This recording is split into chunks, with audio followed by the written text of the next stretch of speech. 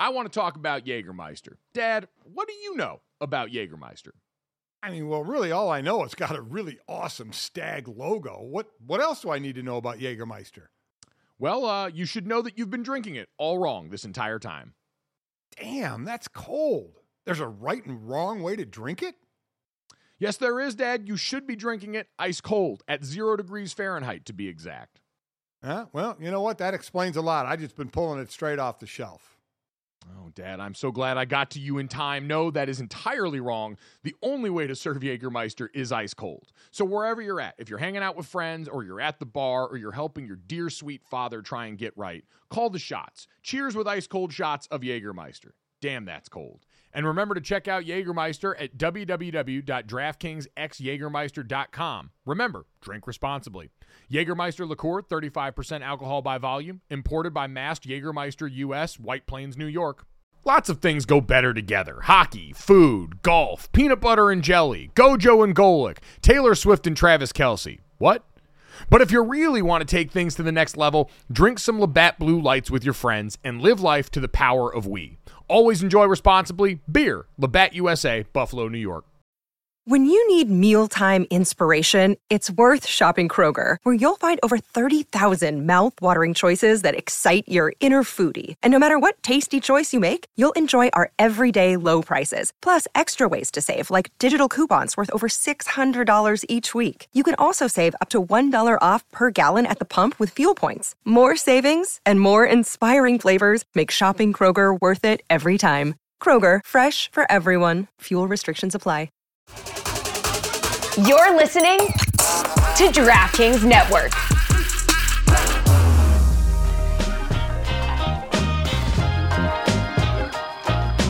What's up, everybody? Welcome to Gojo and Golic. Mike Golic Jr., Mike Golic Sr., Jesse Cofield holding it down for us in the Boston DraftKings studio. We are brought to you by Wrangler, made for the ride of life. Save 15% on your first Wrangler.com order with promo code GOJO15. Got a great show for y'all. As always, make sure you download, subscribe, rate, review. Leave us a 5-star rating. Check us out on DraftKings YouTube channel, DraftKingsNetwork.com, Samsung TV Plus, Roku, and more. Live 8 to 10 a.m. Eastern, Monday through Friday. PJ Carlesimo, the coach, going to join us today. Take a look at a little bit of NBA action that we got going on here. We're also going to relish in some Thursday night football look ahead. We talked to Ryan Fitzpatrick yesterday about that, but plenty to break down with that game. But Dad, as you get ready to load up your Sprinter van and head back to Arizona, the sinking feeling of dread washing over you is only matched by the sinking feeling of dread around that city as they now officially lose the World Series last night to the Texas Rangers. I'd imagine they feel worse, but it feels like a close second for you right now based on everything I've heard pre-show. They certainly feel worse, but you know, they're getting close to the weekend. They'll get over it. You know, they'll move on. They'll say, hey, they're getting close to the weekend. Like, you know what? You lost, but at least it's going to be Friday. Well, tomorrow. No, that's exactly right. You lost. It's right by the weekend. We're going to go to the weekend. It's Arizona, so it's going to be in the 80s or 90s. So kind of like, you know, sports fans in LA. Well, you know what? Our team's didn't do well in this particular situation. We got other stuff to do. You know what? I didn't realize you were referring to the fans for a second. I thought you were referring to the players. It's like, well, you lost. No, Friday. No. I was referring to the fans. The fans. The players. This one's going to sting for a bit, and then you get to look back and say, you know, even though they got basically routed in this 3 in a row losing at home, it's still just like I've said about those that hate losing the Super Bowl, or you guys getting smoked in the college football championship game. Thanks. You can't. But seriously, you can't win the title unless you're there. So you know what? They were there. They got beat 3-1. I get it. It's going to go down as a very low-rated World Series. But you know who doesn't care is those players. Those players don't care. You're right. They can take solace in the fact that not that many people saw them lose. Yeah, there's one way to look at it, Jesse. And once you get to the offseason, basically every day can be Friday if you want it to be. Well, that's exactly you've got right. a whole host of Fridays coming up. And that's how it is. You know, it's like in the football playoffs, because there's only one game, you know, in the NFL, college too, but in the NFL through the playoffs to the Super Bowl, it's like you go in with high hopes and then you lose, and all of a sudden the next day you're cleaning out your locker. You were ready to make this run, and now you're cleaning out your locker. And yeah, and every day in the offseason is like a Friday for you. So it's obviously series in the other sports. But this game ends. They can't come back, as we'll talk about this game, obviously. But it's over now. They're waking up today going, it's over. Season's over. You know, we stop. So they get into they'll get into their routines pretty quickly. That's just how it works. You're right, Mike. I am scared to death. I am not Mr. Technology. The amount of equipment that I have in this room that was brought here and set up for me still obviously is in this room. I have to transport it all to Arizona and set it up again for the show Monday. I won't be on tomorrow because we'll be driving, me and my wife and the 3 dogs and my son Jake, taking everything to Arizona, and then I have to reconstruct this there. So Monday will be the big test at 8 o'clock Eastern when we're live. What will this look like? Will it be like this, or will I be on my computer because I couldn't hook anything up, because I've labeled wires that I have to unhook already. And as soon as the show ends, I have to dismantle everything and we get in the car and go. So I've taken pictures, I've taken movies, but I fear, Mike, you know me, none of that's going to help.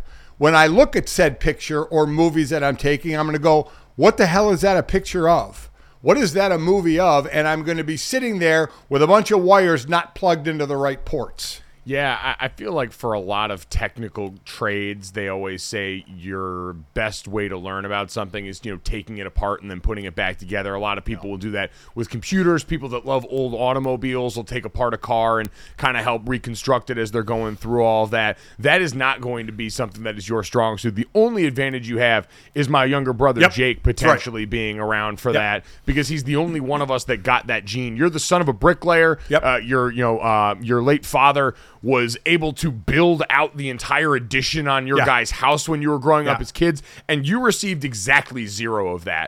You've got much more practical skill than most, and you were in charge of making sure all the usual stuff, like we knew how to change a tire and jump a car and do a lot of the basic stuff, but anything beyond that really is just completely out of your reach, but right in Jake's wheelhouse. So I'd say he's your best bet at tech support, and if not, we are going to drastically improve this show by having it be just me and Jesse on Monday. That'll basically be what this comes to.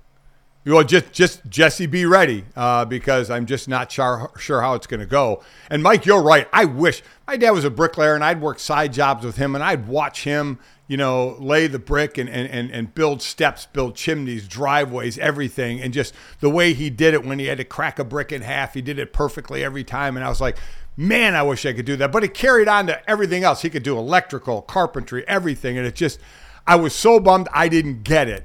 And nobody else in my brothers, Greg or Bob, really got it. It seems to only be Jake. Out of you, Jake, and Sydney, Jake is the one that could just walk into a room and basically try and build something and not have it, fall apart or blow up a house. I wish I could do that. I'm sure, Mike, you wish you had some of that as well. I'm sure the Arizona Diamondbacks also wish they had won more than one game. So everyone's got things that they wish they wanted in here.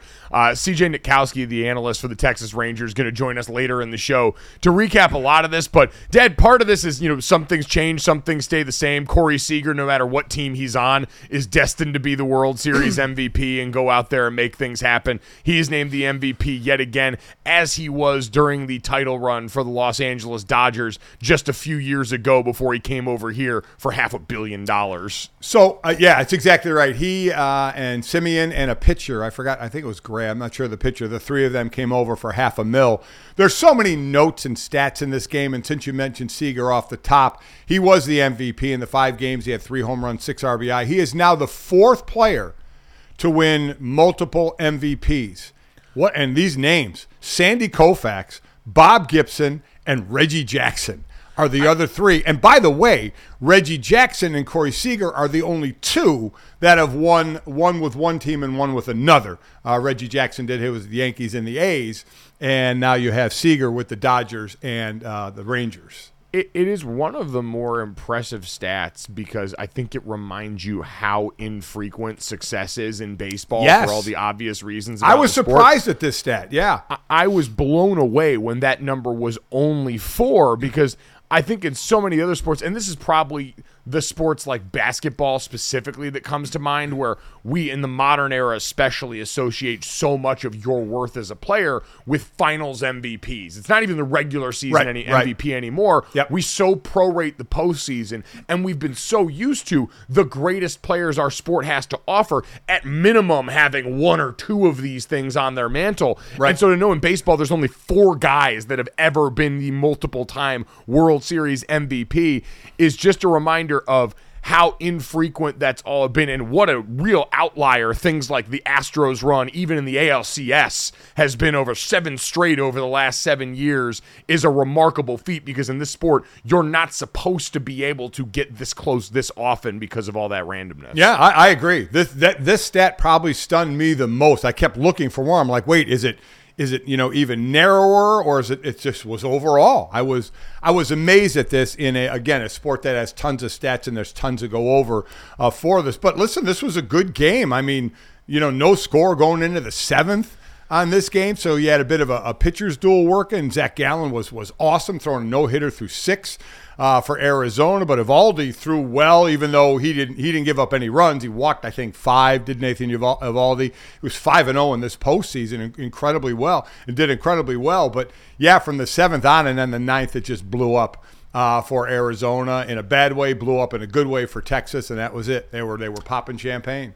Yep. So congratulations to the Texas Rangers. Like I said, we'll visit with their crew in a little bit and talk even more about that. But to do this in the last 2 games after getting the news that not only were you down Scherzer, but Adolis Garcia, who had been your best player in a lot of ways, or at the very least one of your most spark plug players during the postseason, and then to respond this way, really, really impressive. We will get to more of that as we go along in the show.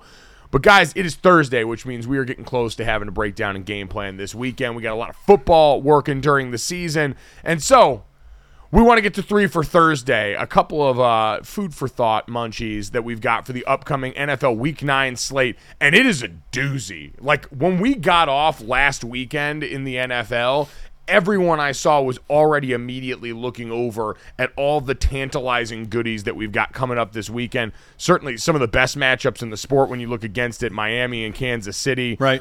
You've got the Buffalo Bills and the Cincinnati Bengals playing Sunday Night Football in primetime. You've got the Chargers at the Jets on Monday Night Football. JK, that's going to be I was going to say. Draft. You got Seahawks and Ravens, which I think will be a good one as well. Way to throw that other game in there. You kidding? Yeah, no, going to be a lot of good stuff. But let's get to a couple that we want to look at here, Dad. Starting this weekend, I think all eyes are understandably, in a different way, going to be on the Las Vegas Raiders, who just fired Josh McDaniels yesterday. We all woke up in the wee hours of the morning or out here the late hours of the night and saw that news. Dad, yes or no, the Raiders will beat the Giants this week and then lose the rest of their games, as they have affectionately dubbed in our group the Jeff Saturday? Yeah, because remember, Jeff Saturday came in for the Colts and won his first game. I believe it was against the Raiders, right? Against the Raiders, yes. We should have known, by the way, things were going badly then. And listen, a lot of us were rooting for Jeff. We know Jeff. We love Jeff at that point. Great it had guy. been such an odd story in the world of sports. And so for them to go out there and get that win then was simultaneously great. But then as the season went along, we kind of saw what that turned into.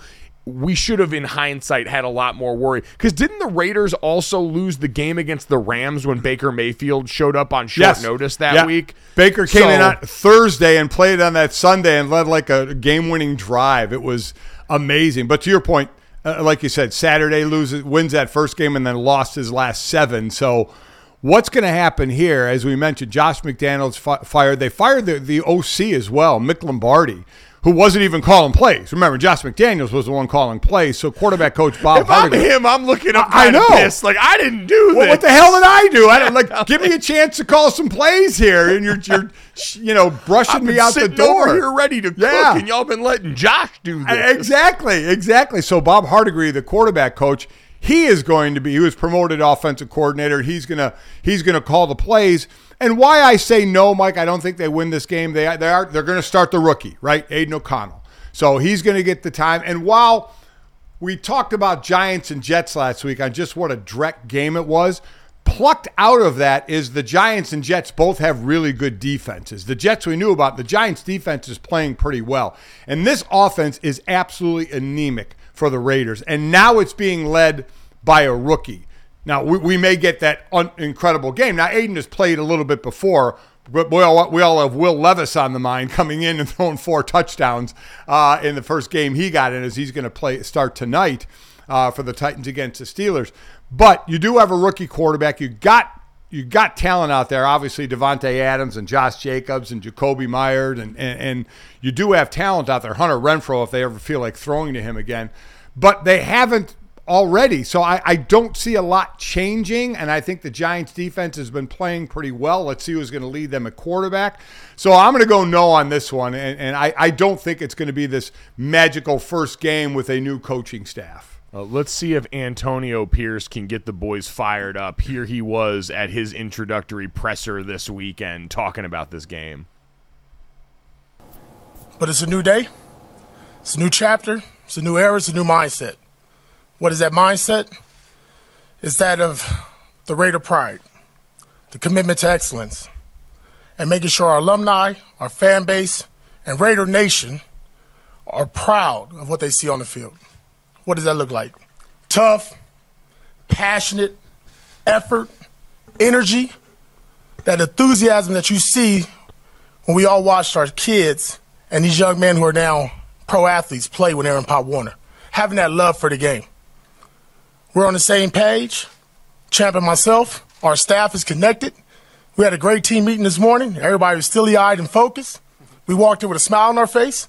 The synergy, the energy in this building, and the personality of our players will reflect on who we are as Raiders. So this is not Antonio Pierce's fault, but I think what we've seen recently as a trend in the NFL is an inverse correlation between introductory press conference performance and overall team performance. Yeah. When you look at the Jonathan Gannons of the world, the Nick Siriannis of the world, on and on down the list, guys that have come out and not looked great in their introductory press conference, as of late have reversed the Adam Gase trend where they seem to perform well on the field. So I'm a little worried because Antonio Pierce was too buttoned up and had that speech too dialed in for the first time around. So it's always like, what's the attitude of the players in a coaching change? You know, is there kind of a re-energized, are they re-energized a bit? And I'll say this, how they can get re-energized, if Antonio Pierce just cuts down the meeting time, because from all you heard was how long and droning on the Josh McDaniels meetings were, and just how bored the players got with it. And you can sit there and say, hey, this is your job, just deal with it and go play. But it got pretty mundane from what we've heard in that locker room and those meeting rooms. So just cutting meeting time down may fire up the players a little bit. Yeah, when you try and do the Patriot way without any of the Patriot results, which is what we've seen is a common mistake made by Belichick disciples, you end up getting a team that just kind of doesn't want to hang out with you. So, yes, Antonio Pierce has a chance to zag. Worth noting, by the way, I saw a lot of Jim Harbaugh edits in Raiders apparel yesterday that Antonio Pierce is also a former college coach who left amidst scandal at Arizona State last time we saw him coaching. So some precedent if you're a Raiders fan who's hoping that Jim Harbaugh looks longingly at what you guys got going on here. But I'd agree, Dad. I don't think they win this one. It sounds like Daniel Jones is getting ready to be back, but this is definitely must-win territory for the Giants on the other side, whose season's also in a bit of a tailspin here. Jesse, let's get to our next one up here. And Mike McDaniel, who continues to be this is also, Josh McDaniels, while we don't like anyone getting fired, it does make the McDaniel thing a lot easier now going forward. Sure does. And Mike McDaniel went and brought his comedy stylings to Germany, the man we know and love. Check out the way he opened his presser. And guys, it was with a height joke. So, I know what you guys are thinking. I'm bigger in person. You're right.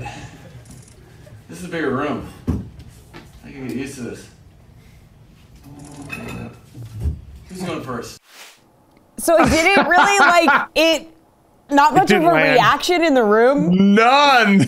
Maybe he got lost in translation? I don't know. Wow. Yeah. I think he's gotten so used to everything he says seeming funny to everyone. Yeah. People laugh at press it. Conference stuff to people. So when it falls flat in that room, that to me, I'm always the most impressed by stand-up comedians and their response to bombing. Coach wasn't quite as prepared for that, Dad. Yeah, he was like, God, well, it's a big room. That was, I mean, just dead silence in that room. Listen, in their 2 losses, Tua has thrown 2 touchdowns, 2 interceptions. They put up their 2 lowest scoring totals because that's the only teams they've beaten are teams with under 500 record. They play the better teams. They lose to Buffalo 48-20 and Philly 31-17. Those are the lowest totals they put up all year offensively. And now you're going against a Chief team that just got beat by Denver. I see the Chiefs winning this one in Germany. I know Miami has the explosive power, but we have seen them kept down a little bit by better teams. And I just think KC coming off that loss is going to be really, really trying to show something. So the change of scenery does not help them. Going overseas does nothing. No, I don't think so. Good beer, but you know. Yeah, it is the interesting question now that I think people are going to start to say about the Dolphins. There's this idea that there's a total dichotomy between who they are against bad teams and good teams. But I do wonder, Dad, how we would perceive this Dolphins season overall if the final score against Denver was just like 31-17. If it was like a much more normal NFL beatdown rather than them putting up 70 points, how we would talk about this Dolphins team overall from one of the best offenses that we've ever seen to just a very good offense, also would be more acknowledging of the injuries that have been hindering them up front right now. I think I saw Teron Armstead was back at practice finally, their left tackle that had been out for the last few games, I believe since the Chargers game. I wonder if it would make us more acknowledging of some of their obvious flaws that popped up during this run. We will get to more NFL coming back after this. I want to talk about Jägermeister. Dad, what do you know about Jägermeister? I mean, well, really, all I know is it's got a really awesome stag logo. What else do I need to know about Jägermeister? Well, you should know that you've been drinking it all wrong this entire time. Damn, that's cold. There's a right and wrong way to drink it? Yes, there is, Dad. You should be drinking it ice cold at 0 degrees Fahrenheit, to be exact. Well, you know what? That explains a lot. I've just been pulling it straight off the shelf. Oh, Dad, I'm so glad I got to you in time. No, that is entirely wrong. The only way to serve Jägermeister is ice cold. So wherever you're at, if you're hanging out with friends or you're at the bar or you're helping your dear sweet father try and get right, call the shots. Cheers with ice cold shots of Jägermeister. Damn, that's cold. And remember to check out Jägermeister at www.draftkingsxjagermeister.com. Remember, drink responsibly. Jägermeister liqueur, 35% alcohol by volume, imported by Mast Jägermeister US, White Plains, New York. Welcome back to Gojo and Golic. Who in the world of NBA is not familiar with the Woj bomb, okay? We all know and love them. Woj is the ultimate NBA insider, as evidenced by the fact that he was the one to break the James Harden trade news at the lovely hour of 2:08 a.m. Eastern time on Tuesday morning. And he did it by hanging out in Newark Airport all night, you guys. So this man is at the airport, ready to board a flight to LA. And it was suggested to him that maybe he shouldn't get on a plane where he might not have Wi-Fi because, someone's like, there could be some important news. So basically, he just stayed in the airport. And he said he got kicked out of the lounge he was in. He watched the airport shut down. He watched it start to basically almost open back up. And this sounds, he got to break the news, but this just sounds awful. Yeah, spending the night in the airport is something you try and avoid at all costs. We've all had to do it at some point. If you play the game long enough, eventually you take that kind of L. Mm-hmm. But, Dad, between this story here, which is, I think, a little more mundane on that scale. We've heard the perils of these guys traveling before, but you couple this with the Shams piece that got put out the other week, talking about how much screen time he logs and how much he logs on vacation and about how these guys are basically never connected. I don't know if there's enough money in the world for if you gave me the hypothetical where I got that salary, but I had to become an NBA or NFL insider. It seems like a truly miserable existence. But, I mean, there's no doubt he's the top of the mountaintop for any insider in any sport, right? I mean, he is it. Because other insiders at times have gotten ripped by players. Woj doesn't. Players go to Woj. I mean, the dude is unbelievable in his information of who he has, of who he talks to, and who talks to him. It's incredible. So, but I'm with you. I mean, you are always on without a doubt. And being in an airport all night, you're right. We've all been down that road, but But I mean, that's part of it. You always have to be on the ready for when this stuff happens. But it's also nice to be the pinnacle in your profession at what you do, and that's where he is. I guess, but sometimes I think about this a lot in sports. I actually talked with this with Dan Levitard and a couple of the guys over there when they were out in Los Angeles for their show about how, and Dad, you've been around some all-time great players or coaches, like what it takes for you mentally to be in a place where you can end up becoming one of the best at what you do. Yeah. And in this case, the kind of obsession to do that, it often leads to, once you're done with sports, a lifestyle that isn't always the healthiest because you're chasing that high and you're used to having this myopic worldview that has you only going after and knowing how to try and achieve this one thing.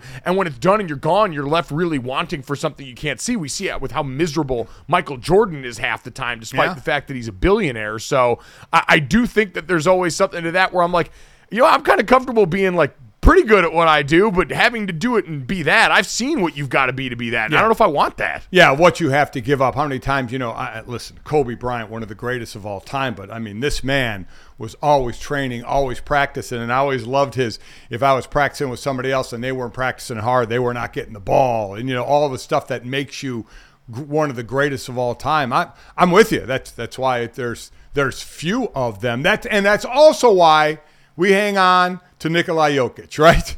And say, okay, you be our guy. You go down as one of the greatest of all time, but let your sport be third on your list, of what. And now he may be playing us a bit on that as well, but we're going to let him. We're going to let him do it. We're going to let him do it and just know he likes to hang out in Serbia with his horses, with his family. And, I got to get in the gym and on the court every now and then to get ready for an NBA season.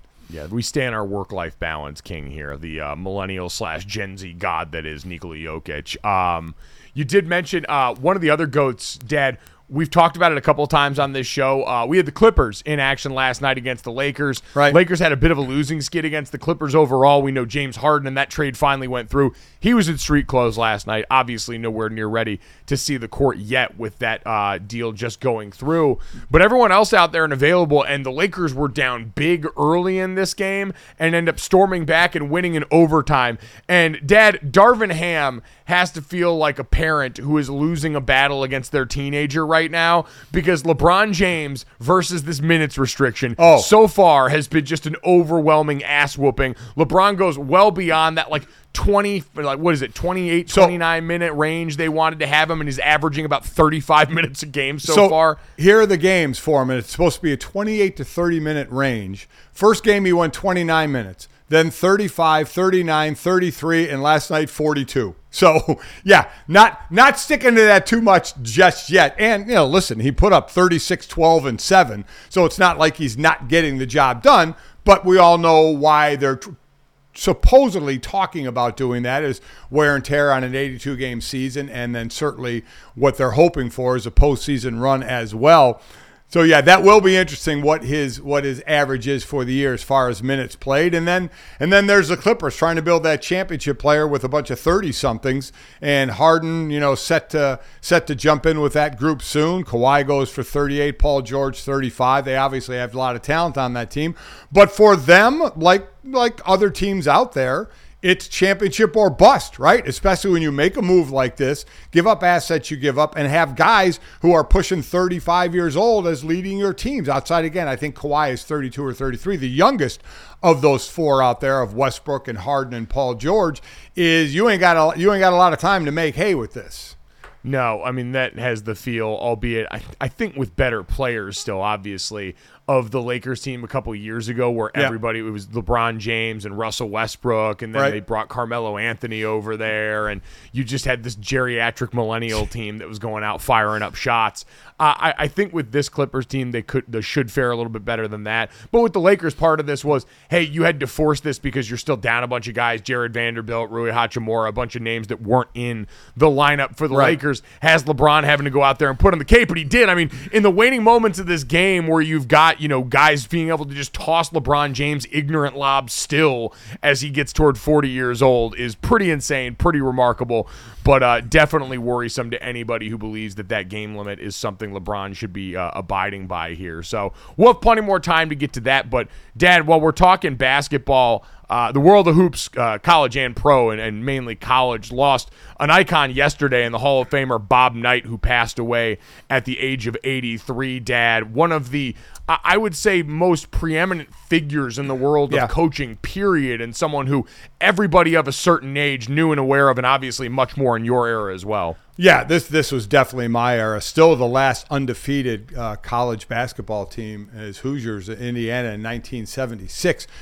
He was a guy, you talk about, old-time coaches, right? Old school coaches. Well, he was about as old school as could be in an era where, that tough coaching was accepted. And even in that era of tough coaching accepted, he was beloved and he was hated for the way he tough coached. Became physical with some players. Obviously, the incident with throwing of the chair and just some of his words out there. There were those that loved that style. And, oh, by the way, he won. I mean, remember, this was a guy, he was the youngest ever still, Division I basketball head coach. His first head coaching job was Army. He was 24 years old when he was a head coach at Army. So, and then has obviously the long run at Indiana, then finishes up at Texas Tech. When he was done coaching, he had 902 wins. That was the top at that point. Obviously, there's a handful or so ahead of him now, but that was the tops at that time. But just, a polarizing figure. As I said, both good and bad as well. Was the head coach of the 84 Olympic team as well, with that won a gold medal. So his career was really incredible, like I said, on the positive side and then on certainly the negative side. The cool thing was he kind of got back together with Indiana again, I think in 20 or 21, where, he went back to the court and in front of the crowd and talked with everybody and kind of was the forgiveness phase. So that was good to see. But, boy, what a life, what a tenure, what a head coaching world he was in. Yeah, he proves the difficult task that comes to sometimes eulogizing people we've lost who are complicated figures, and he certainly was that. I don't know if there's few people with something more well-known as Bob Knight is with that chair, but rest in peace to the late Bob Knight.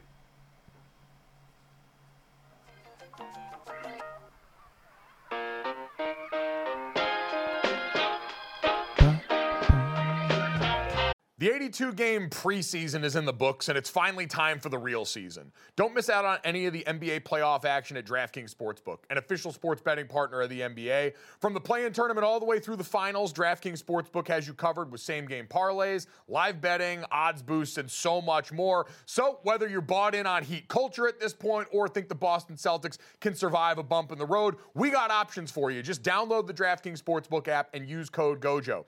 New customers can bet $5 and get $200 in bonus bets instantly. That's code GOJO only on DraftKings. The crown is yours.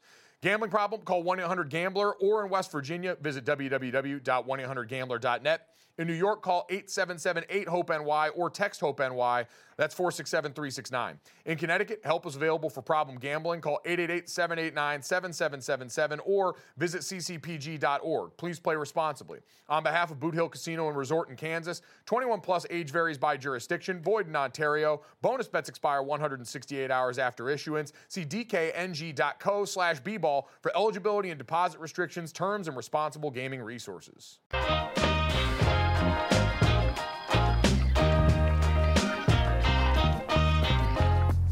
Welcome back to Gojo and Golic. ESPN NBA analyst, former coach PJ Carlesimo is a man of many talents. 239 career NBA wins as a head coach, 3-time NBA champion as an assistant coach with San Antonio, and he was an assistant coach for the 1992 U.S. men's basketball team, the Dream Team, baby.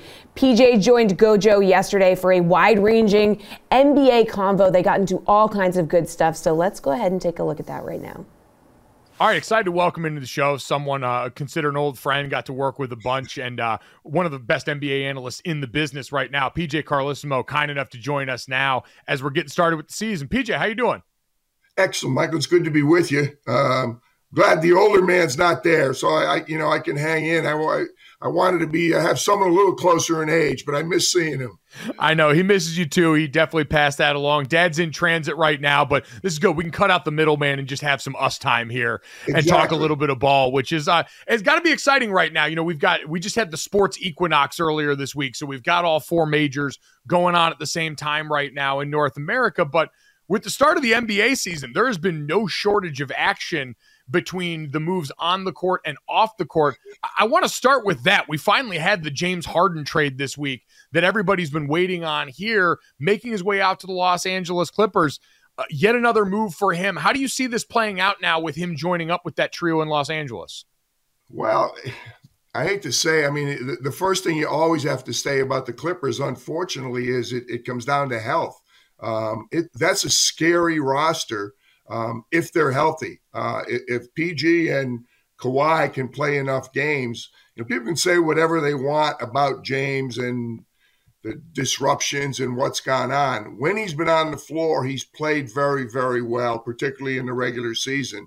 Ty Lue, I'm a big Ty Lue fan. I think he's very good. I don't think it's going to be easy to figure out how they want to play and to, integrate them into it. I think they've got the one more game, obviously, that I don't even think they'll be eligible for. I don't know if the trade's been consummated yet. But then they catch a nice break. They have 4 days off to get a couple practices in before that East Coast trip. I'm anxious to see them play. I don't know what kind of shape James is in. I assume PJ Tucker's in good shape. But to me, James is never that far from good shape. So I'm anxious to see them play. It didn't turn out to be the blockbuster, big names going east and west, but there were a lot of good players moved. There's a lot of duplication in it. I'm sure, I would think Nick Nurse is just happy to know who his roster is, at least for now, and start figuring it out. Sixers have actually played well without James to this point, which it's been really impressive.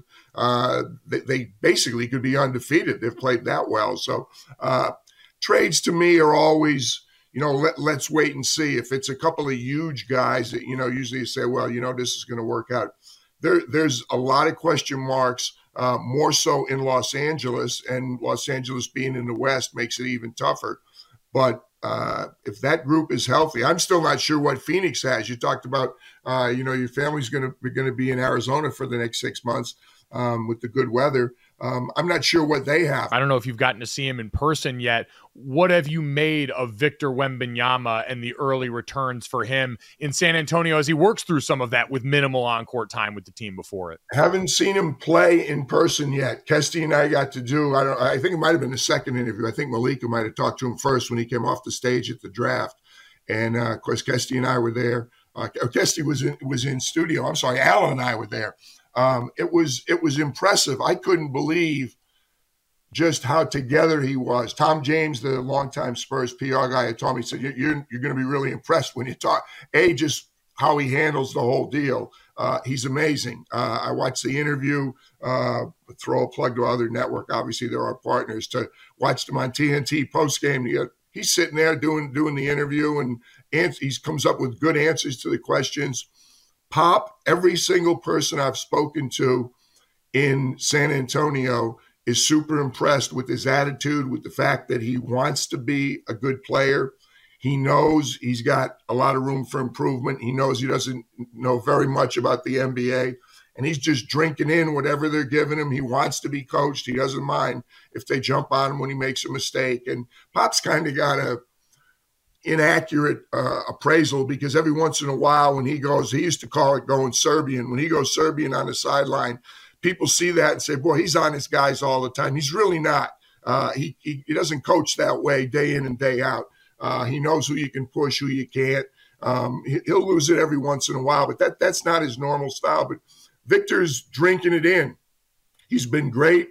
Not only the Spurs people, but the other coaches I've talked to, the other front office people, Mike, the answer is exactly the same from everybody else. Like you say, well, how good is he? Is he good? They're going, better than we thought.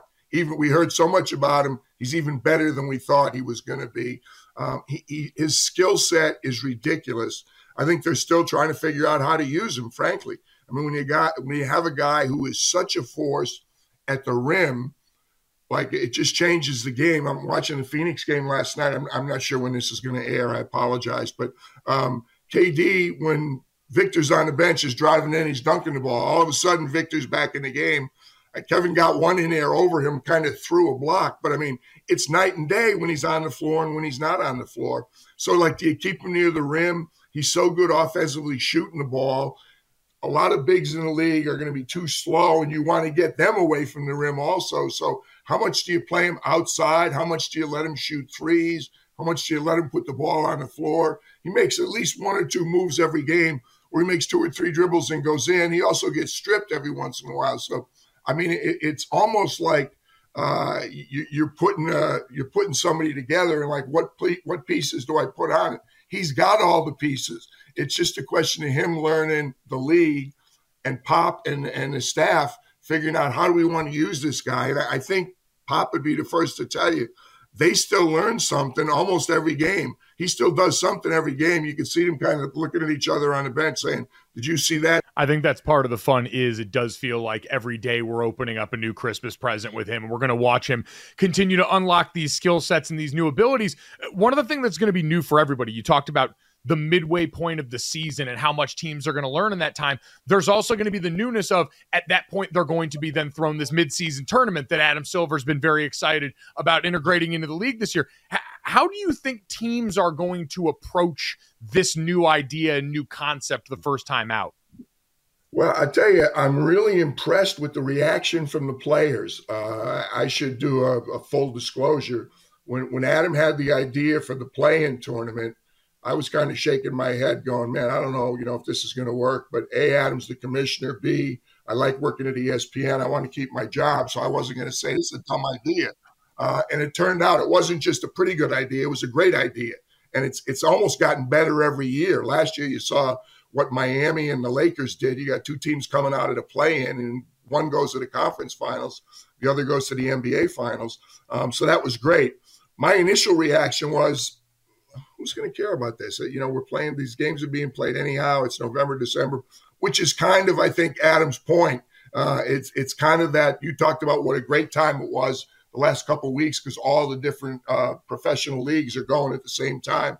And college basketball is even ready to start cooking right now. So, but the players, every player saying the right things. I mean, I know some guys are going to say the right things anyhow, but usually, there's a couple guys that have no problem saying this is a dumb idea. Why are we doing this? No one's saying that. They seem to be embracing it. It's interesting. I'll be amazed if even the most rabid fans know what the 5 groups are, like 6 groups, who the 5 teams are in their group. But I know Kesty and I are going down to ESPN Radio. November 21, we're going to be at Cleveland at the Sixers, a first-round game, if you will, one of the initial 4. And then we're not doing the quarterfinals, but we're doing both semis in Las Vegas, December 7, and we're doing the championship game December 9 in Las Vegas. And I'm really looking forward to that. People are cynical. There are a lot of people saying $500,000 isn't that much money to, the guys making, multi-millions. May not be, but I'll tell you what, to the assistant coaches and to a lot of the other players on the team, 500 is going to get your attention. I know you guys are going to be great on that, fired up. You get to make the trip to Vegas, and certainly looking forward to that. And everything else you described, it's a lot of fun stuff set up over the course of this NBA season that we're all looking forward to. PJ, cannot thank you enough for the time. Really appreciate it. Hopefully we'll get a chance to do this as we get closer to you guys getting out there for this play-in tournament. Mike, I hope so. Best to Dad, and it's great being with you. Awesome. Thank you again. Appreciate it.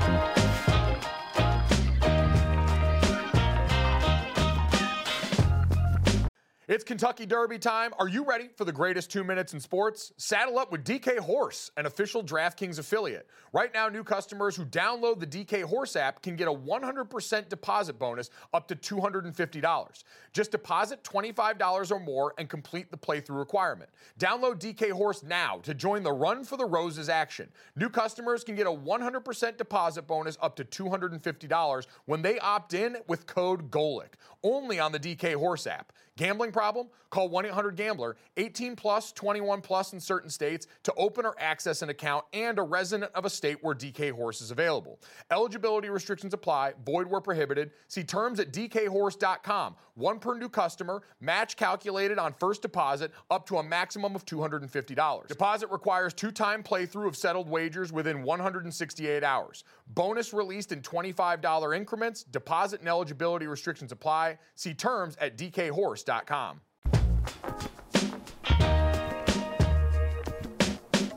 So I feel irresponsible as a journalist for what's gone on already today on this show, because while we've talked some about the Texas Rangers win in the World Series over the Arizona Diamondbacks, and we will talk more coming up later in the show when we have a great guest join us, I neglected to mention the fact that part of this World Series run has been attributed to the growing force inside of sports led by Creed and this locker room galvanizing song that we've seen sweep this great nation. And Dad, it's a great harbinger of things to come, because apparently yesterday you were out at Notre Dame's football practice and you heard a very familiar sound. Yeah, out there, and now everybody plays music all the time. By the way, every stadium in the college and NFL has DJs now, spinning the tunes, as they say. But yes, I was out of practice. Yeah, I don't know. I was out of practice, and all of a sudden, Creed started playing. I had to tape it and send it to the family to say, Creed is everywhere right now, man. They are it. They are it. If you are a sports team, they are the way to go. They are the music to play. I've been amazed. It's a copycat league when it comes to this. We've seen the Rangers. Yeah. We heard, I think I heard yesterday that the Vikings, I don't know if this was before one of the team press conferences or meetings, were playing Creed in honor of Kirk Cousins, since obviously he's lost for the season, but Kirk had been one of the guys leading the renaissance for Creed in that locker room. What I desperately need now, because I feel like living through a Creed renaissance and seeing them get their just due as one of the most influential rock bands of the late 90s and the early 2000s, I now need one team to have the courage to make a deep postseason run led by the tunes of Nickelback, so we can really exercise some demons, because they have been often villainized wrongly during my lifetime for pumping out bangers. I agree. I'm a big Nickelback fan as well. But back to the Creed and what's going on with them, that's the thing, to use your word, Mike. They have a few bangers out there, and it's not like they don't sound good in stadiums either. They do. It sounds good. It's a great song for stadiums, for players, for fans. So it actually fits really well. And like Nickelback's their perfect Wario, because Creed is technically a Christian rock band, and that's something that didn't register with me in real time. No, they've insisted that they're not a Christian rock band. Okay, they don't want to be labeled. If Kirk Cousins stands by them, we can assume they're a Christian rock band. Well, I was going to say, I think that's the exact point where I stop believing your assertions that you're not a Christian rock band, when Kirk Cousins has you in the Walkman getting over into practice in the Kohl's Cash outfit. That to me is when you lose that argument. Nickelback a little bit edgier. All I'm saying is, somebody out there have the courage to loudly, proudly blast this in your locker room within range of reporters so we can get this started in the media cycle. I need this right now. Jesse, one man stepped in front of a microphone this weekend, is going to try and step in front of this Creed-fueled force in South Bend, and that man is Dabo Swinney. Did he give us any more gold this weekend? Yeah. This week? So we played you his passionate comments on Tuesday as he took that call from Tyler from Spartanburg. He came back at him and just, had a little something to say about his salary, his 4-4 record, blah, blah, blah. But at his weekly press conference ahead of Clemson's matchup with Notre Dame, Swinney took the opportunity to just expand on some of those comments, guys. I don't care if it's a pro athlete. I still don't think it's acceptable to destroy people. People make a living by just attacking people. It's sad. And I don't think that's okay. I don't care if it's I don't even know. Trevor Lawrence playing for the Jaguars right now. I don't care. I don't care what he's paid, man. I don't think you're still human beings, and I still think there's a way to have fair criticism without, just completely demeaning someone's humanity, which is now the clickbait society that we live in, and it's acceptable. I think that's sad. The adults have left the building in this country. Guys, I gotta say, I think he makes a really good point. I'm gonna be honest with you. I think he makes a really good point because in this age of the internet, and now we're so emboldened that we do it in person, it's pretty savage if you sit back and think about it, that Tyler from Spartanburg is just ranting about, like, you know, your salary and what you deserve and blah, blah. I mean, that's kind of crazy. He makes a great point, but it's like a Magic Johnson tweet. Yeah. We all know it. Everything he said, we all think and we all say. But apparently we need a reminder. Yeah, well, but it's not reality. We can say it all we want on how you should treat people. How many times do we have to say, my God, you're sending death threats to a kicker in college or whatever? It's idiocy. Those people are idiots who do it, but they're going to do it. Of course, what Dabo said makes 100% perfect sense, but unfortunately, in this era of Twitter and easy to hide behind, tapping a few keys, we don't. And I don't know how it's going back when people can hide behind their posts. Dabo for sure likes Creed, right?